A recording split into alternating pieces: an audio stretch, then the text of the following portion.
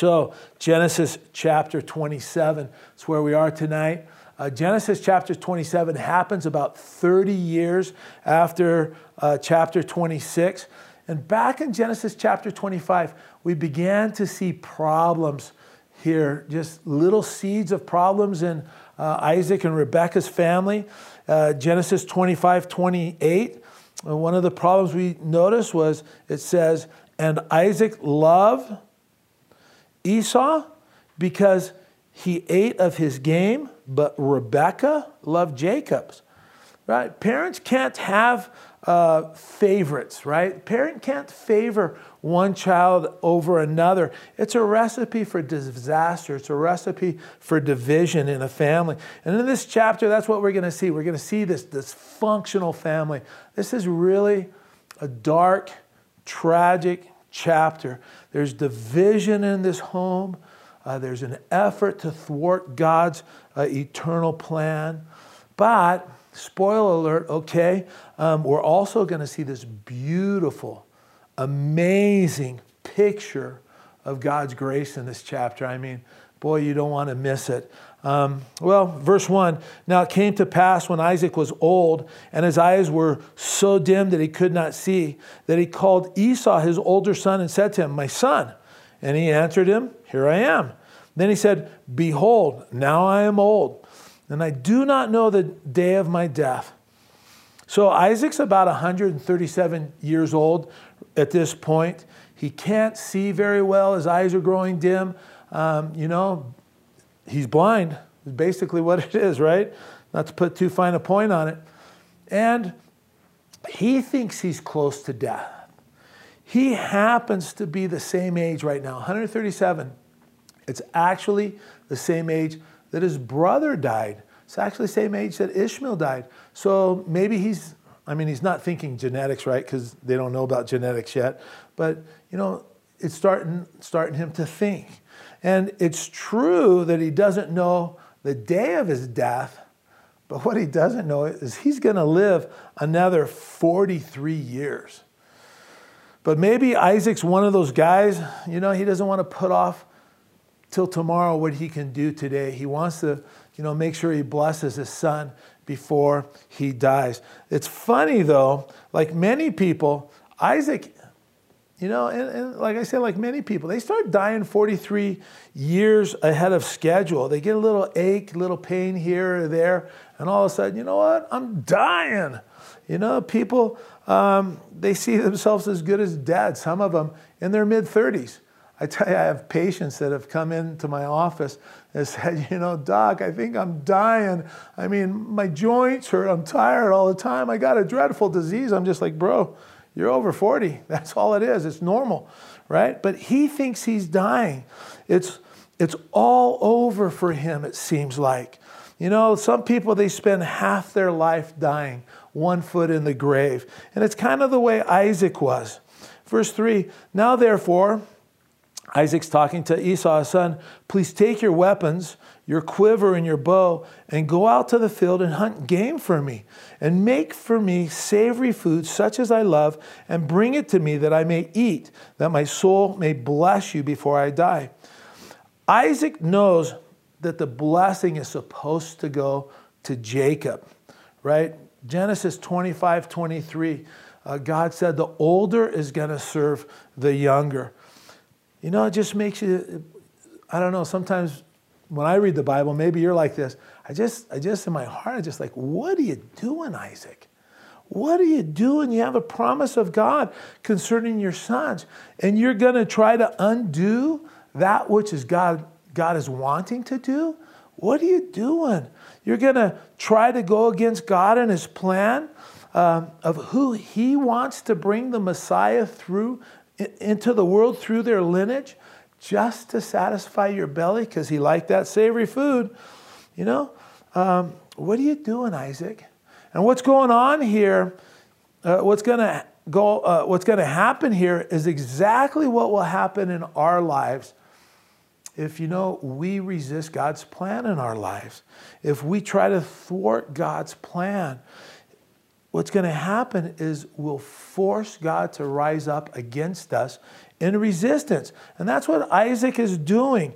This is a pure act of self-will. Esau, he had no regard for spiritual things. Esau, he's already sold his birthright, and he's married a couple pagan wives. Spiritual things aren't important to him. But Isaac, what are you doing? Why, Isaac, do you want to bless Esau? Contrary to what God wants to do. I just don't understand it. It sure appears like Isaac's relationship, how's that for English? It certainly appears like Isaac's relationship with the Lord, it's cooled in the last 30 years. He started out so well. We saw him in Genesis 24:63, out in the field meditating, praying to God, communing with God. And then we saw him pleading with the Lord on behalf of his wife, Rebekah, when she was barren, right? Genesis 25:21. In Genesis 26, we see Isaac lying. We see him living on the fence. He's in the promised land, but he's living as close as he can to Egypt, which is a type of the world.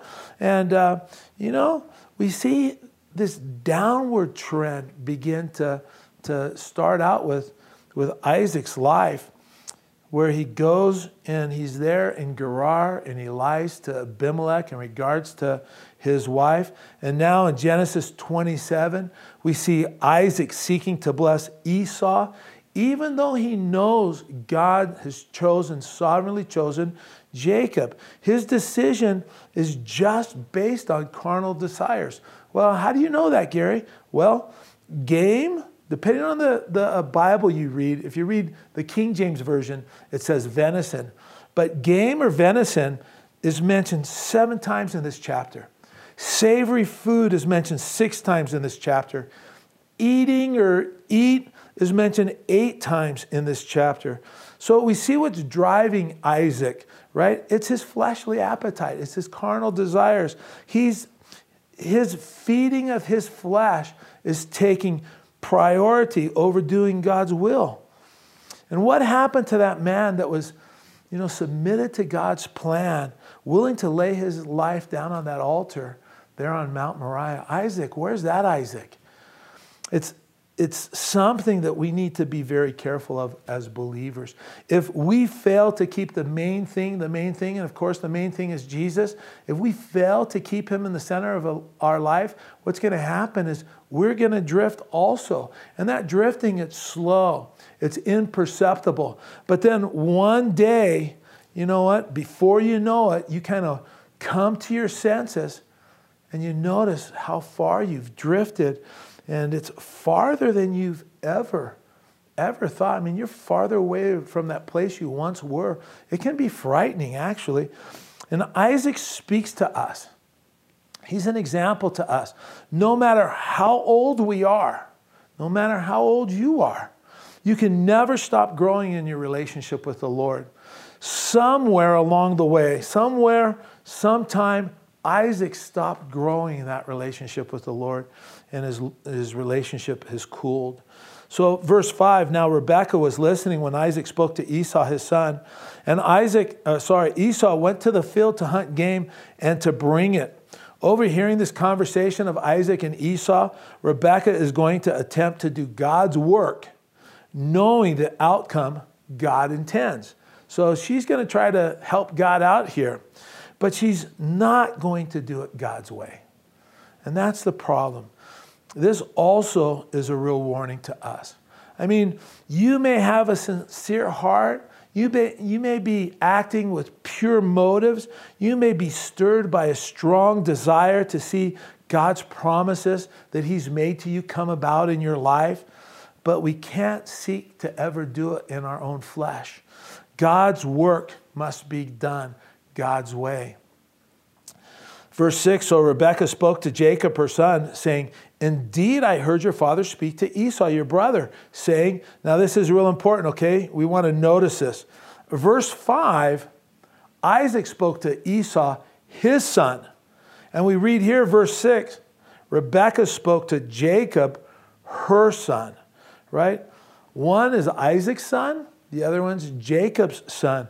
And actually, this came about, they learned this from Abraham. Remember, Abraham had a favored one child over the other, Abraham and Sarah. And we see this sinful habit now being passed from a father from one generation to the son of another generation. And it's such a picture of, such a sad picture of a house that's divided. Verse 7, she says, bring me game, she's recounting what she heard Isaac say to Esau. Said, bring me game and make savory food for me, that I may eat it and bless you in the presence of the Lord before my death. Now, don't think, is that right? Yeah. Don't think that Isaac just woke up one day and thought, you know what? I'm going to bless my older son Esau instead of Jacob. No, that's not what happened. He's been thinking about this. This has been stewing for some time in his mind. And Rebekah, knowing what God's plan was, she should have just chilled out. She knows God promised the blessing to Jacob, and there's no way anything else could possibly happen. The blessing is going to go to Jacob. God's word is sure. She should have just taken it to the Lord and rested in his ability to bring about his plan. But she's going to get involved. She says, verse 8, now therefore, my son, obey my voice according to what I command you. What's going on here is kind of funny in my mind, to tell you the truth. Because Jacob's 77 years old at this point, and his mom says, now listen to me, sonny. This is what I want you to do. You know, I hope by the time you're 77 years old, you're able to think for yourself, and your mom isn't bossing you around anymore. Verse 9, go now to the flock and bring me from there 2 choice kids of the goats, and I will make savory food from them for your father, such as he loves. Now, Rebekah, she must have been an amazing cook. She's able to take these 2 goats and make them taste like venison. She must have had some real skills. Verse 10, then you shall take it to your father, and that he may eat it, and that he may bless you before his death. Basically, is what she is saying is, listen, I've got a plan to outsmart your dad, okay? What we need to do is we need to enact this plan, because your dad, I mean, he's kind of messing up, all kinds of things. We need to do this because Dad's going to mess up this whole blessing thing that God has promised you.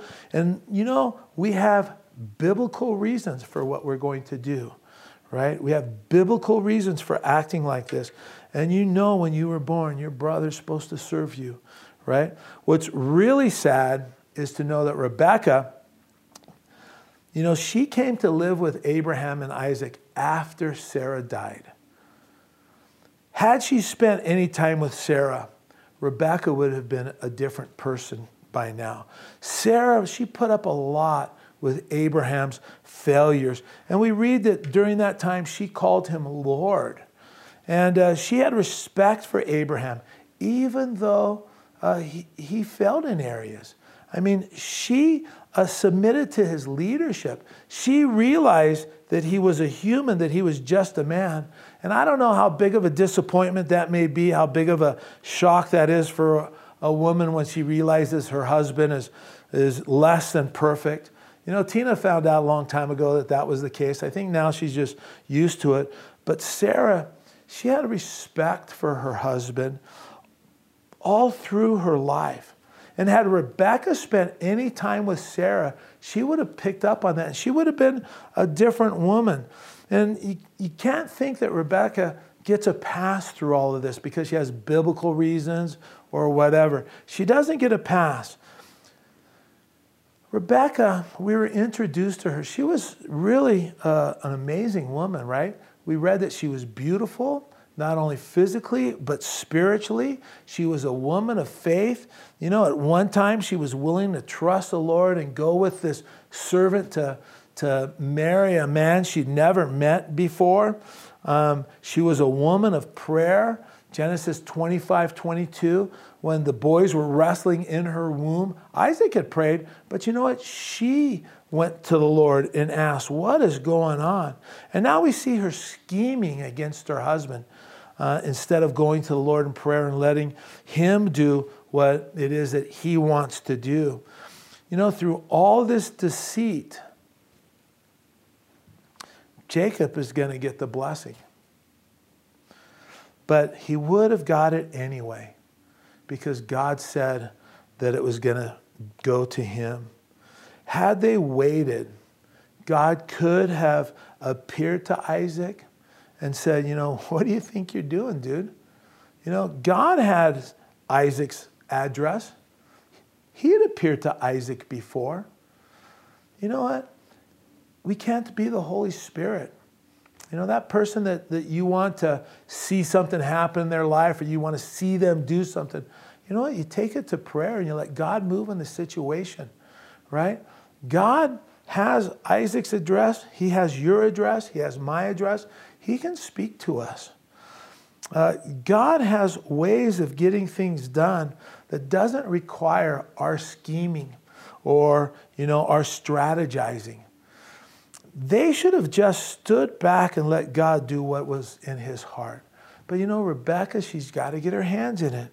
Verse 11, and Jacob said to Rebekah, his mother, look, Esau, my brother, is a hairy man, and I'm a smooth man.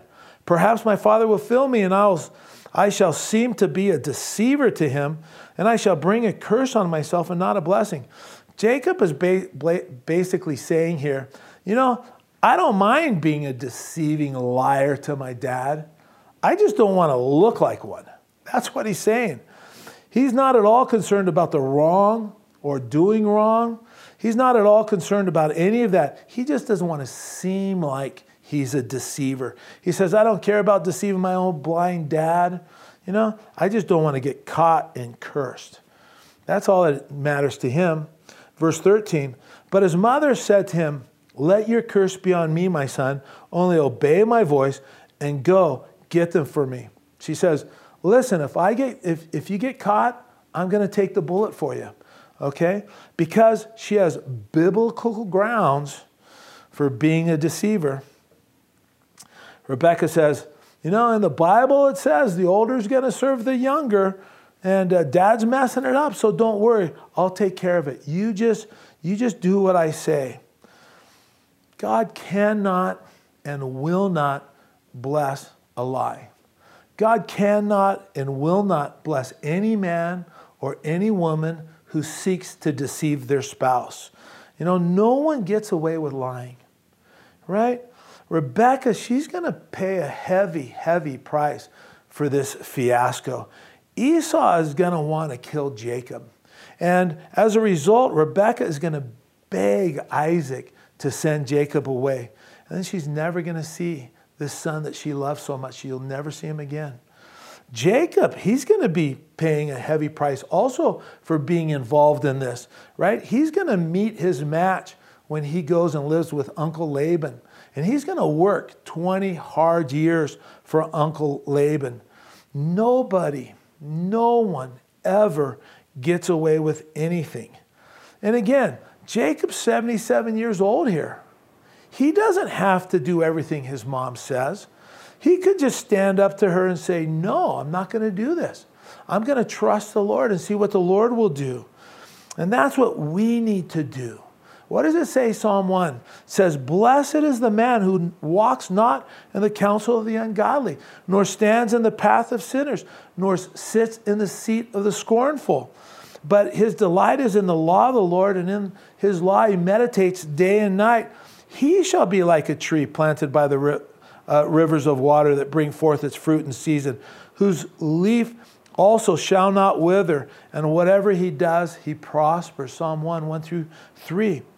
But sadly, Jacob caves to his mom and follows the instruction of his mom, and he gets these 2 baby goats. Verse 14, and he went and got them and brought them to his mother, and his mother made savory food such as his father loved. Then Rebekah took the choice clothes of her elder son Esau, which were with her in the house, and put them on Jacob, her younger son. Now, this is an important verse. You want to remember this verse. We're going to refer back to it later at the end of the study, verse 15. So continuing on, verse 16, and she put the skins of the kids of the goat on his hands and the smooth part of his neck. So this is a fairly elaborate ruse Rebekah is trying to pull off here.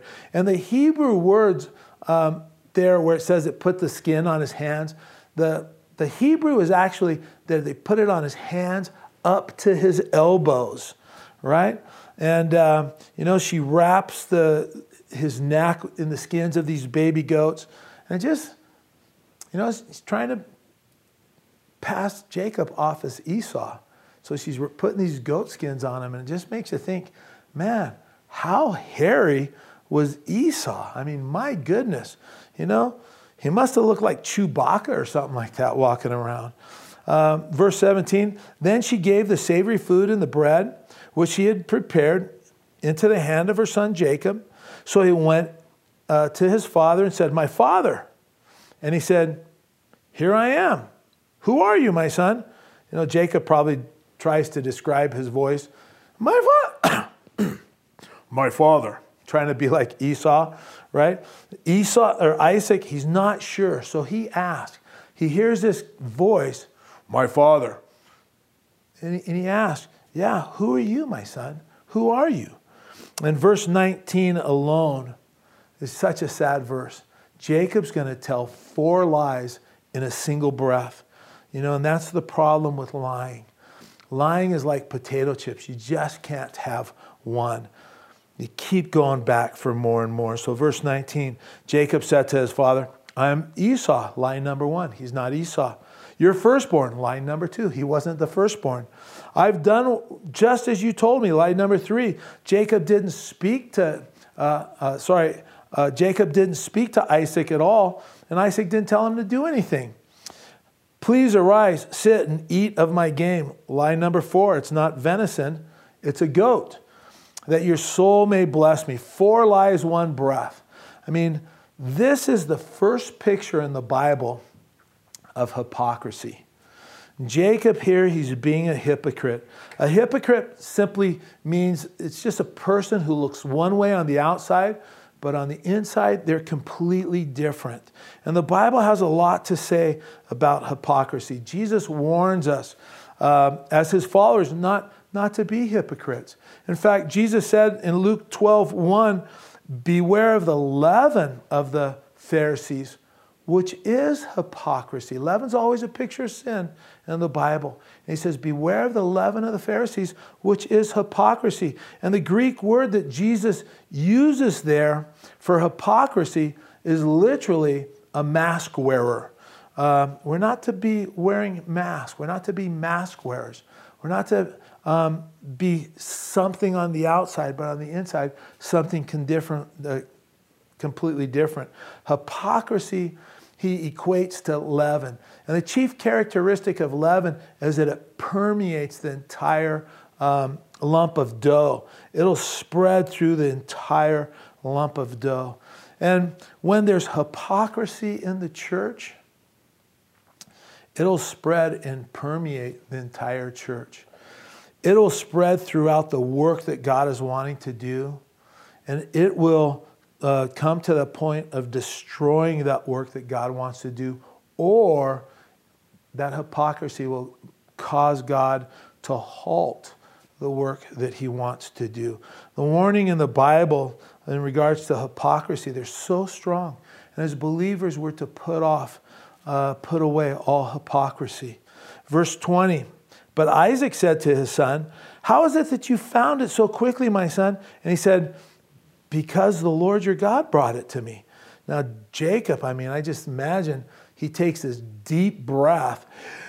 He comes out with this whopper of a lie, and this is the worst one of them all. Jacob, what are you doing linking God's name to your lies? Taking God's name in vain. And it just shows us, Jacob, he doesn't care who he has to bring into his scheme to get what he wants. He has no regard in regards to God's reputation. He doesn't mind bringing God into this lie and marring his reputation if that's what it takes. You know, Jacob is an ends justifies the means kind of guy.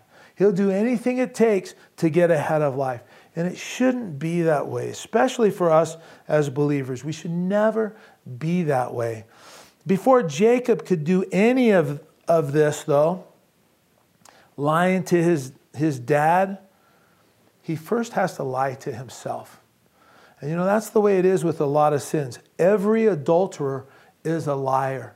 Because before they enter into that sin of adultery, they have to lie to themselves to reason out in their own mind. You know what? It's actually okay. You know, every thief is a liar. He has to lie to himself first before he's able to engage in that activity and that sin. Before a believer can enter into any sin at all, you know what? They have to first lie to themselves. And that makes every sin that we're engaged in secondary to the sin of lying. And Jacob, again, he has no regard for his dad. And that, that he's willing to lie to his dad, no regard. And again, sadly, what you're going to see is that reproduced in Jacob's boys, and it's going to be tremendously painful. The lie that they tell Jacob is just going to crush him, nearly kill him. No one gets away with anything. The Lord sees, and there are consequences to our actions, consequences to our sins. And we must be men and women of integrity. We must be men and women as believers, of our word. That way there, we're able to stand strong and walk before the Lord uprightly and be pleasing to him. We need to purpose in our hearts just to be upright before the Lord. Verse 21, then Isaac said to Jacob, please come near, that I may feel you, my son, whether you're really my son Esau or not. Isaac isn't buying this. He's a little suspicious. Something seems to be fishy to Isaac. So he wants to put his hands on his son and make sure that it's actually him. Excuse me.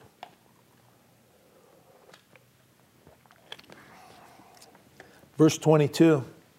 So Jacob went near to Isaac his father, and he felt him and said, the voice is Jacob's voice, but the hands are the hands of hairy, or Esau. That's what Esau means. I mean, think about it. How hairy is a goat? Esau, poor guy, man. I mean, he's that hairy. He probably has a 5 o'clock shadow before he even finishes shaving. And no wonder he married Hittite women. They were probably just as hairy as he was.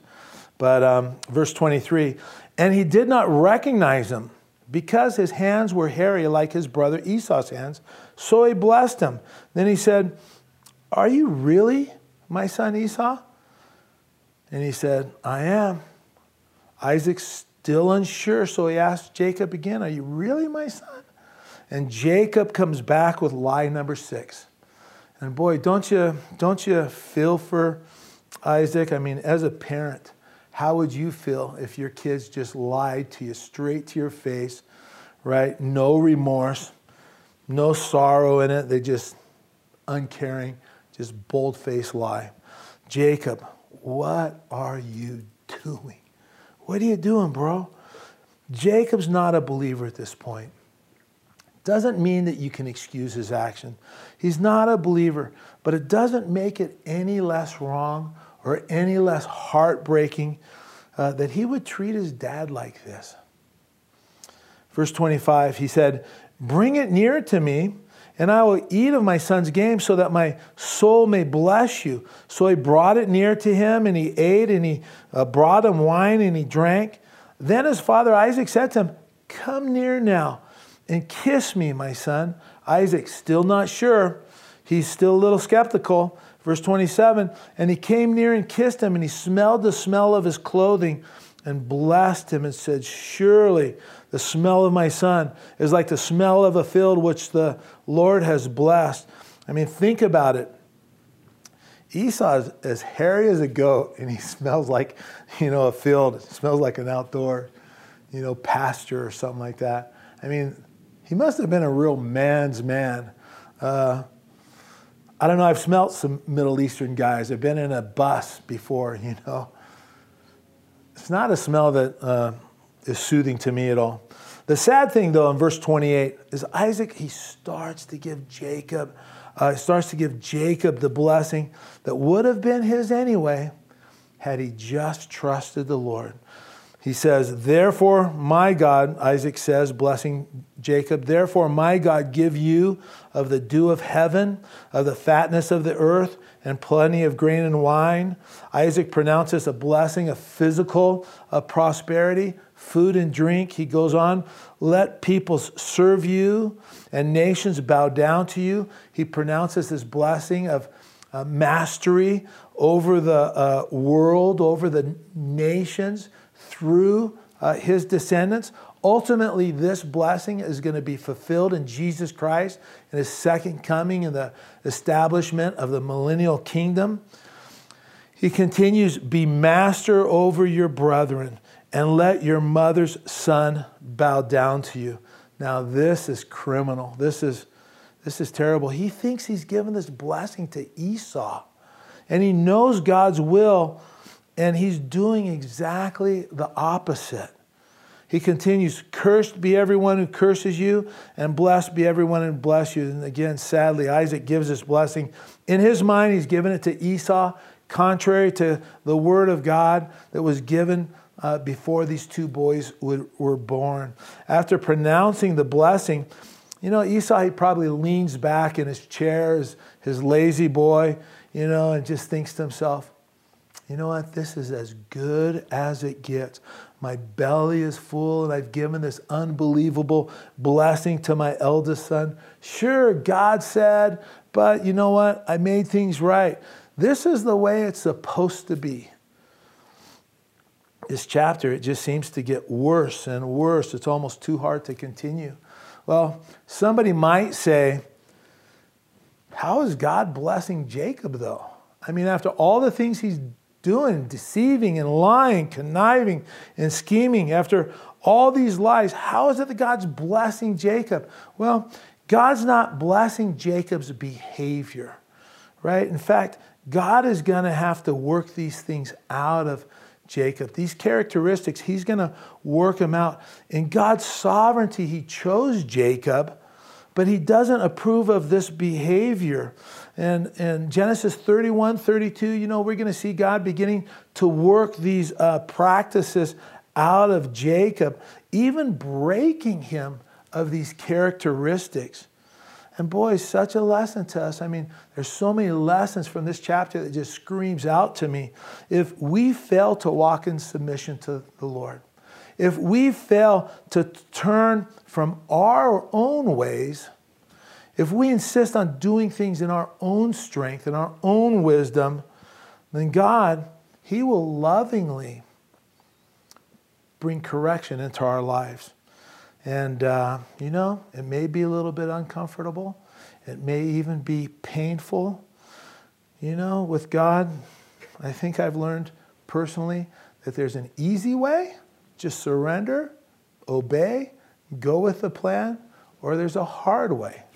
The hard way results in a spanking. And Jacob, he insists on the hard way. Verse 30, now it happened as soon as Isaac had finished blessing Jacob, and Jacob had scarcely gone out from the presence of Isaac, his father, that Esau, his brother, came in from his hunting. I mean, it almost gives you the feeling that as Jacob is leaving, he passes Esau as he's going in. I wonder if Esau just kind of looks at Jacob and thinks, dude, what do you got goat skins on your arms and on your neck for? Verse 31, he also made savory food and brought it to his father and said to his father, let my father arise and eat of his son's game, that your soul may bless me. And his father Isaac said to him, who are you? So he said, I'm your son, your firstborn, Esau. In verse 33, then Isaac trembled exceedingly. King James Version says, Isaac trembled very exceedingly. New Living Translation says, Isaac began to tremble uncontrollably. NIV says, Isaac trembled violently. ESV says, then Isaac trembled very violently. Christian Standard Bible says, Isaac began to tremble uncontrollably.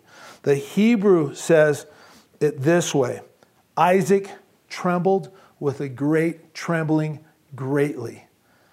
I mean, probably what's going on here is Isaac is shaken so much he falls off his chair. I mean, you got to get this picture that Isaac now is afraid. He's scared. Isaac says, who? Isaac realizes what he's done. And God's plan was not altered by his misdeeds. And a holy fear sets in to Isaac's heart. He says, where is the one who hunted game and brought it to me? I ate all of it before you came, and I blessed him, and indeed he shall be blessed. I mean, Isaac now, he realizes what just happened. What he thought he did and what God actually did. He knows that God's plans now, he knows that they're not going to be thwarted. And Jacob, in fact, is going to be blessed. And when Esau heard this, verse 34, when Esau heard these words of his father, he cried out with an exceedingly great and bitter cry and said to his father, bless me, me also, my father. And that's where Esau's eyes were. They were on himself. He's not sorry that he sold his birthright. He's sorry that he's lost this double inheritance that came normally to the eldest son through this blessing. And verse 35, Isaac says, but he said, your brother came with deceit and has taken away your blessing. And you know what? It's just so crazy how bad your sin looks on another person. He says that Isaac came with deceit. And yet that's the way he's treating God, trying to overcome God's plan for his boys. He's treating God with deceit. He said, your brother came with deceit and has taken away your blessing. And again, that's not accurate. He didn't take away Esau's blessing. It wasn't Esau's blessing in the first place. It was never Esau's blessing. The blessing was Jacob's blessing from before birth. The way Jacob got it, though, the way he went about getting it was wrong, right? He should have just relaxed and let God do it for him. Verse 36, and Esau said, is he not rightly named Jacob, supplanter, trickster, heel catcher, taking advantage of anybody within 10 feet? Isn't he rightly named Jacob? For he has supplanted me these 2 times. He took away my birthright, and now look, he's taken away my blessing. And again, funny thing, man, there's a whole lot of lying going on in this chapter because Esau's lying here. He knows the blessing isn't his, right? He sold the blessing, and that blessing goes with the birthright that he sold for a bowl of stew. And he said, have you not reserved a blessing for me? Then Isaac answered in verse 37 and said, Esau, indeed I've made him your master, and all his brethren I've given to him as servants. With grain and wine I have sustained him. What shall I do for you, my son? And Esau said to his father, have you only one blessing, my father? Bless me. Me also, O my father. And Esau lifted up his voice and wept. Now, the writer to the Hebrews comments on the events that are going on here. If you wanted to look over Hebrews 12, 15 through 17, the writer to the Hebrews wrote, looking carefully lest anyone fall short of the grace of God, lest any root of bitterness springing up cause trouble, and by this many become defiled, lest they be any fornicator or profane person like Esau, who for a morsel of food sold his birthright. Jacob didn't steal the birthright. Esau sold it. And the word profane used here, it just simply means common, right? He didn't have a heart that was directed towards God. He had no regard for spiritual things or for worship. I mean, he was a man who lived outside of a relationship with God, and he counted those things of God as common. And the writer of the Hebrews continues, for you know that afterward when he repented, and you know that afterward when he wanted to inherit the blessing, and this blessing, it was a material blessing. This is, like I said, that double portion that comes to the eldest person. That's what he wanted. The birthright, that's spiritual. He had no regard for that. He didn't care about that. He only wanted the material blessing. He wanted the crops. He wanted the fields. And the writer continues to say, for you know that afterward, when he wanted to inherit the blessing, he was rejected, for he found no place for repentance, though he sought it diligently with tears. It doesn't mean that he couldn't repent of his sins. There's always room for someone to turn to God and repent. He could have asked God to forgive him and forgive him for walking in his own wisdom, to forgive him for marrying unbelievers, forgive him for being a disgrace to his family, forgive him for not cherishing spiritual things, that were his, but he counted them as common. He could have asked for forgiveness for that, and God would have forgiven him and would have received him. Nothing would have prohibited that type of repentance. But what's being said here is Esau had no room in his heart for repentance. He wasn't broken over his sin. He just didn't like the consequences of his sin. That's what he was crying about. He couldn't take back his decision of selling his birthright and receiving the blessing. So that's why he's so upset. That's what he's crying about. In verse 39, and Isaac his father answered and said to him, behold, your dwelling shall be of the fatness of the earth, and of the dew of heaven from above.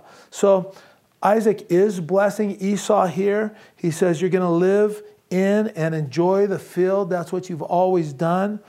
Verse 40, by your sword you shall live. Esau's descendants they are kind of a warring people. He continues, and you shall serve your brother. And it shall come to pass when you become restless that you shall break his yoke from your neck. The day would come when Esau's descendants would no longer be under subjection to Jacob, to Israel. Verse 41, so Esau hated Jacob because of the blessing with which his father blessed him. And Esau said in his heart, the days of mourning for my father are at hand, and I'm going to kill my brother Jacob. I mean, Esau is just comforting himself with the thoughts that, the day's coming, my dad's going to die. And in that day, I'm going to kill my brother. Just hang in there till then. It's going to be okay. You know what? When you get to kill him, I mean, would you agree with me that this family is dysfunctional? I mean, deception on the part of Isaac towards God, resulting in his rebelling to God's plan. Deception on the part of Rebekah, Isaac's wife, towards her husband, showing him no respect, lying to him, sowing to the wind and reaping the whirlwind. Deception on the part of Jacob, anger, hatred, murderous thoughts on the part of Esau towards Jacob. And I mean, it's just a day in the life of this family. This is just the way they are. But it didn't have to be this way. Had they kept the main thing, had they not allowed their hearts to grow cold towards the things of God, they could have avoided all this heartache, all this pain and problem, But in the bigger picture, God is on the throne. He is reigning. God is not going to allow Esau to slaughter Jacob, to kill his brother. But there are consequences all around for each of their actions. Verse 42, and the words of Esau, her older son, were told to Rebekah. So she sent and called Jacob, her younger son, and said to him, surely your brother Esau comforts himself concerning you by intending to kill you. How would you like to hear your mom say that? You know, Esau's comforting himself. He's saying to himself, it's okay, cheer up. Everything's going to be okay as soon as you kill Jacob. I mean, isn't that just the news you want your mom to bring to you? Now, therefore, my son, obey my voice, verse 43. I mean, the last time she said this, Jacob got in a lot of trouble. I mean, there comes a time in our lives where we should all just turn our ears, listen to the Lord, the voice of God over the voice of our moms. Jacob's 77 years old. Hopefully, you'll learn this lesson before you're 77 years old. She says, arise, flee to my brother Laban in Haran, and stay with him a few days until your brother's fury turns away. She thinks it's just going to be a few days that her favorite son is going to be away from home. But again, it's going to be 20 years, and Rebekah will never see her son again. Man, what a heavy price.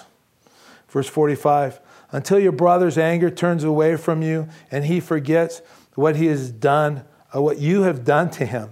What do you mean, Mom, what I've done to him?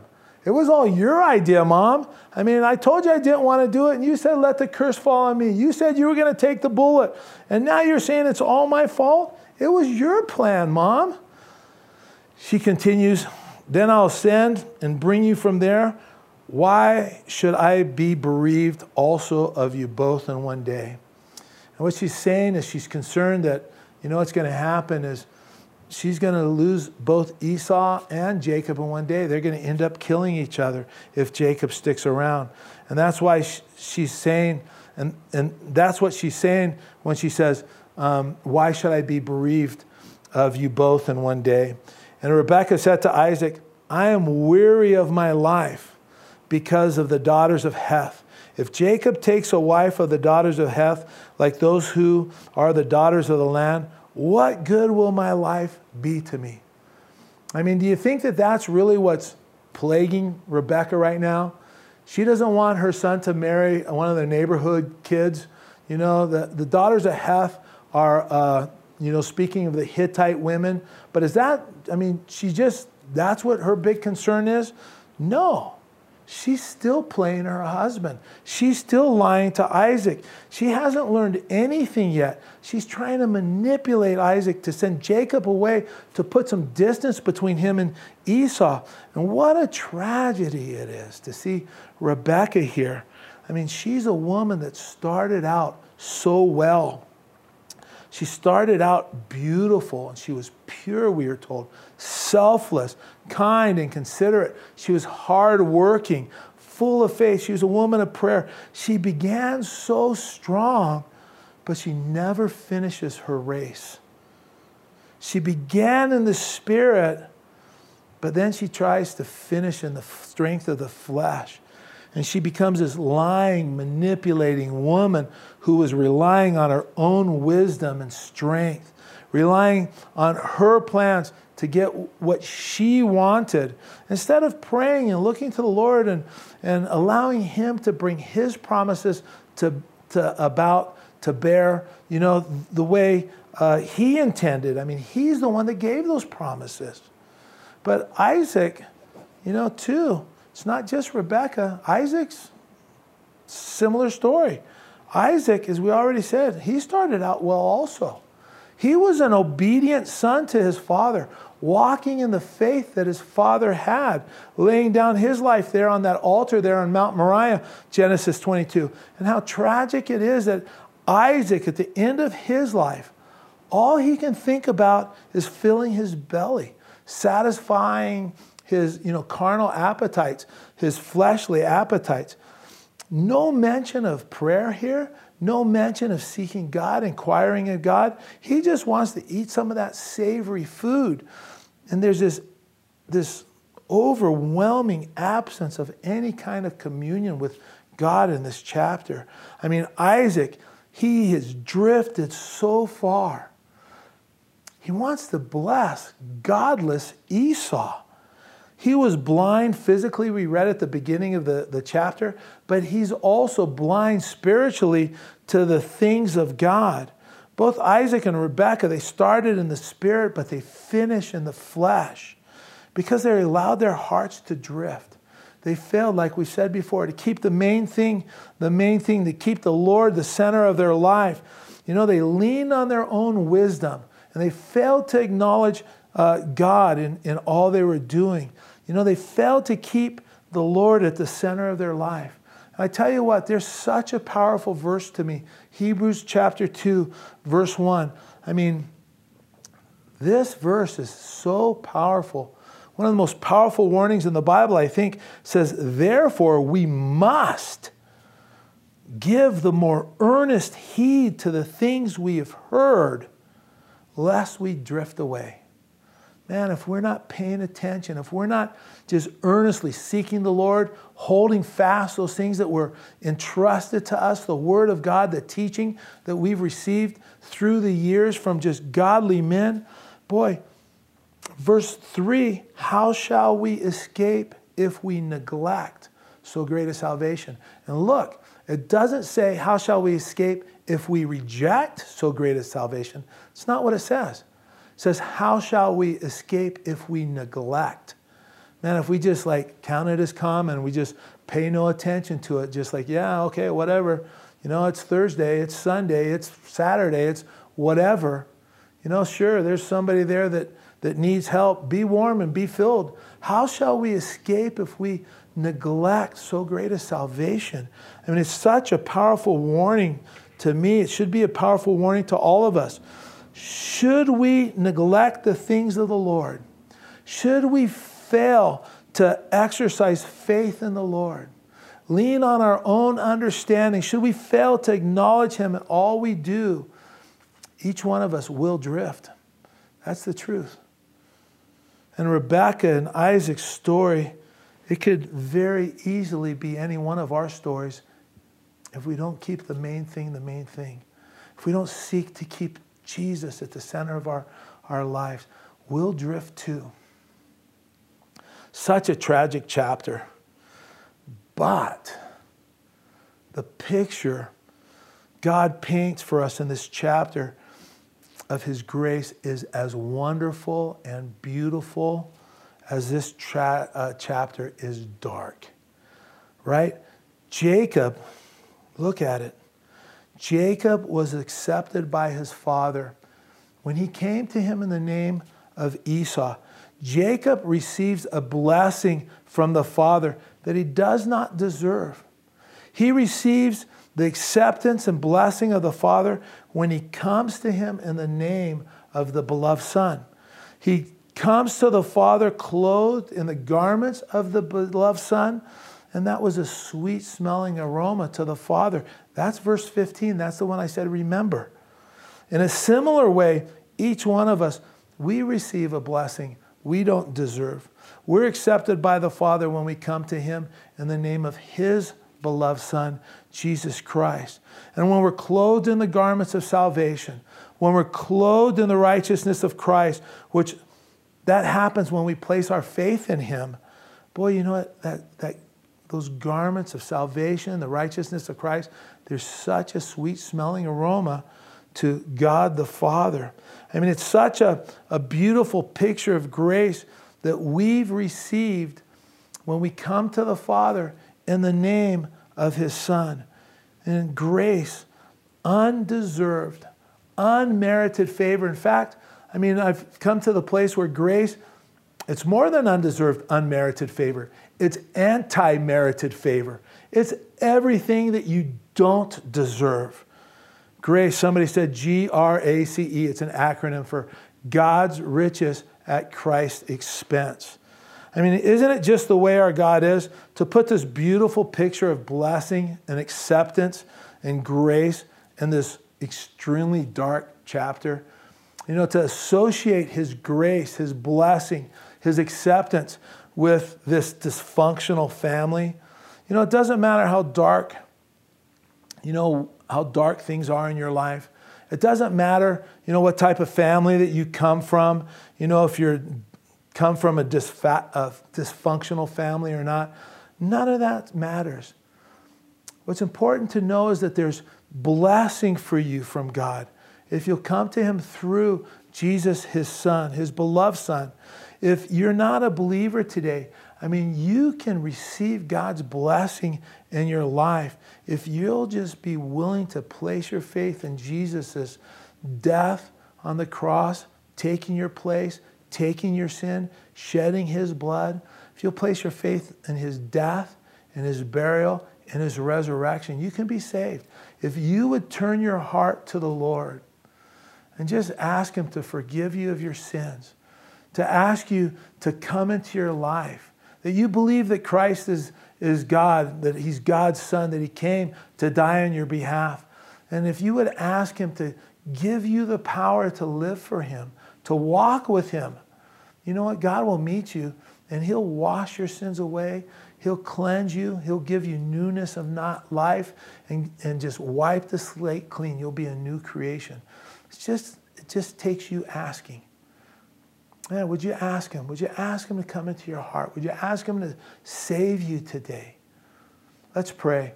Father God, I just thank you for your word. Lord, it's so beautiful. It's such a blessing. Lord, just revealing your heart to us. God, I thank you that, Lord, you accept people like Isaac and Jacob and Rebekah and, Lord, as dysfunctional, as messed up, as lying and conniving and scheming they may be. Lord, you're willing to receive those people. You're willing to receive outcasts. You're willing to receive the brokenhearted. You're willing to receive those that are rejected by society. Lord, and you're willing to bring healing and wholeness into the lives, Lord. If you want to pray right now and ask Jesus to come into your heart, you know, all you need to pray, there's no magic words, it's just the sincerity of your heart. Father, forgive me for my sins. I believe Christ died on the cross for my sins, took my sins, shed his blood. I believe in his death, his burial, and resurrection, that he rose again the third day, and he's at the right hand of the Father now making intercession for me. Father, would you fill me with your Holy Spirit? Give me the power to live for you. Come into my life, God. I give you my life. I desire to live for you, Lord. If you pray that prayer and you're sincere, God will meet you, cleanse you. And if you've prayed that prayer, your name is now written in the Lamb's Book of Life. He's adopted you into the family of God. Father, I just want to pray for anybody that maybe asked you into their heart. Lord, you just strengthen them, minister to them. Let them know that you're near and you're pleased with them. Lord, in that decision that they made to follow you. Lord, for Calvary Chapel Truckee, Father God, we pray your hand of blessing on us as a church. Lord, you fill us with your spirit. You keep us safe in these days of COVID pandemic as we meet together. Lord, keep us safe.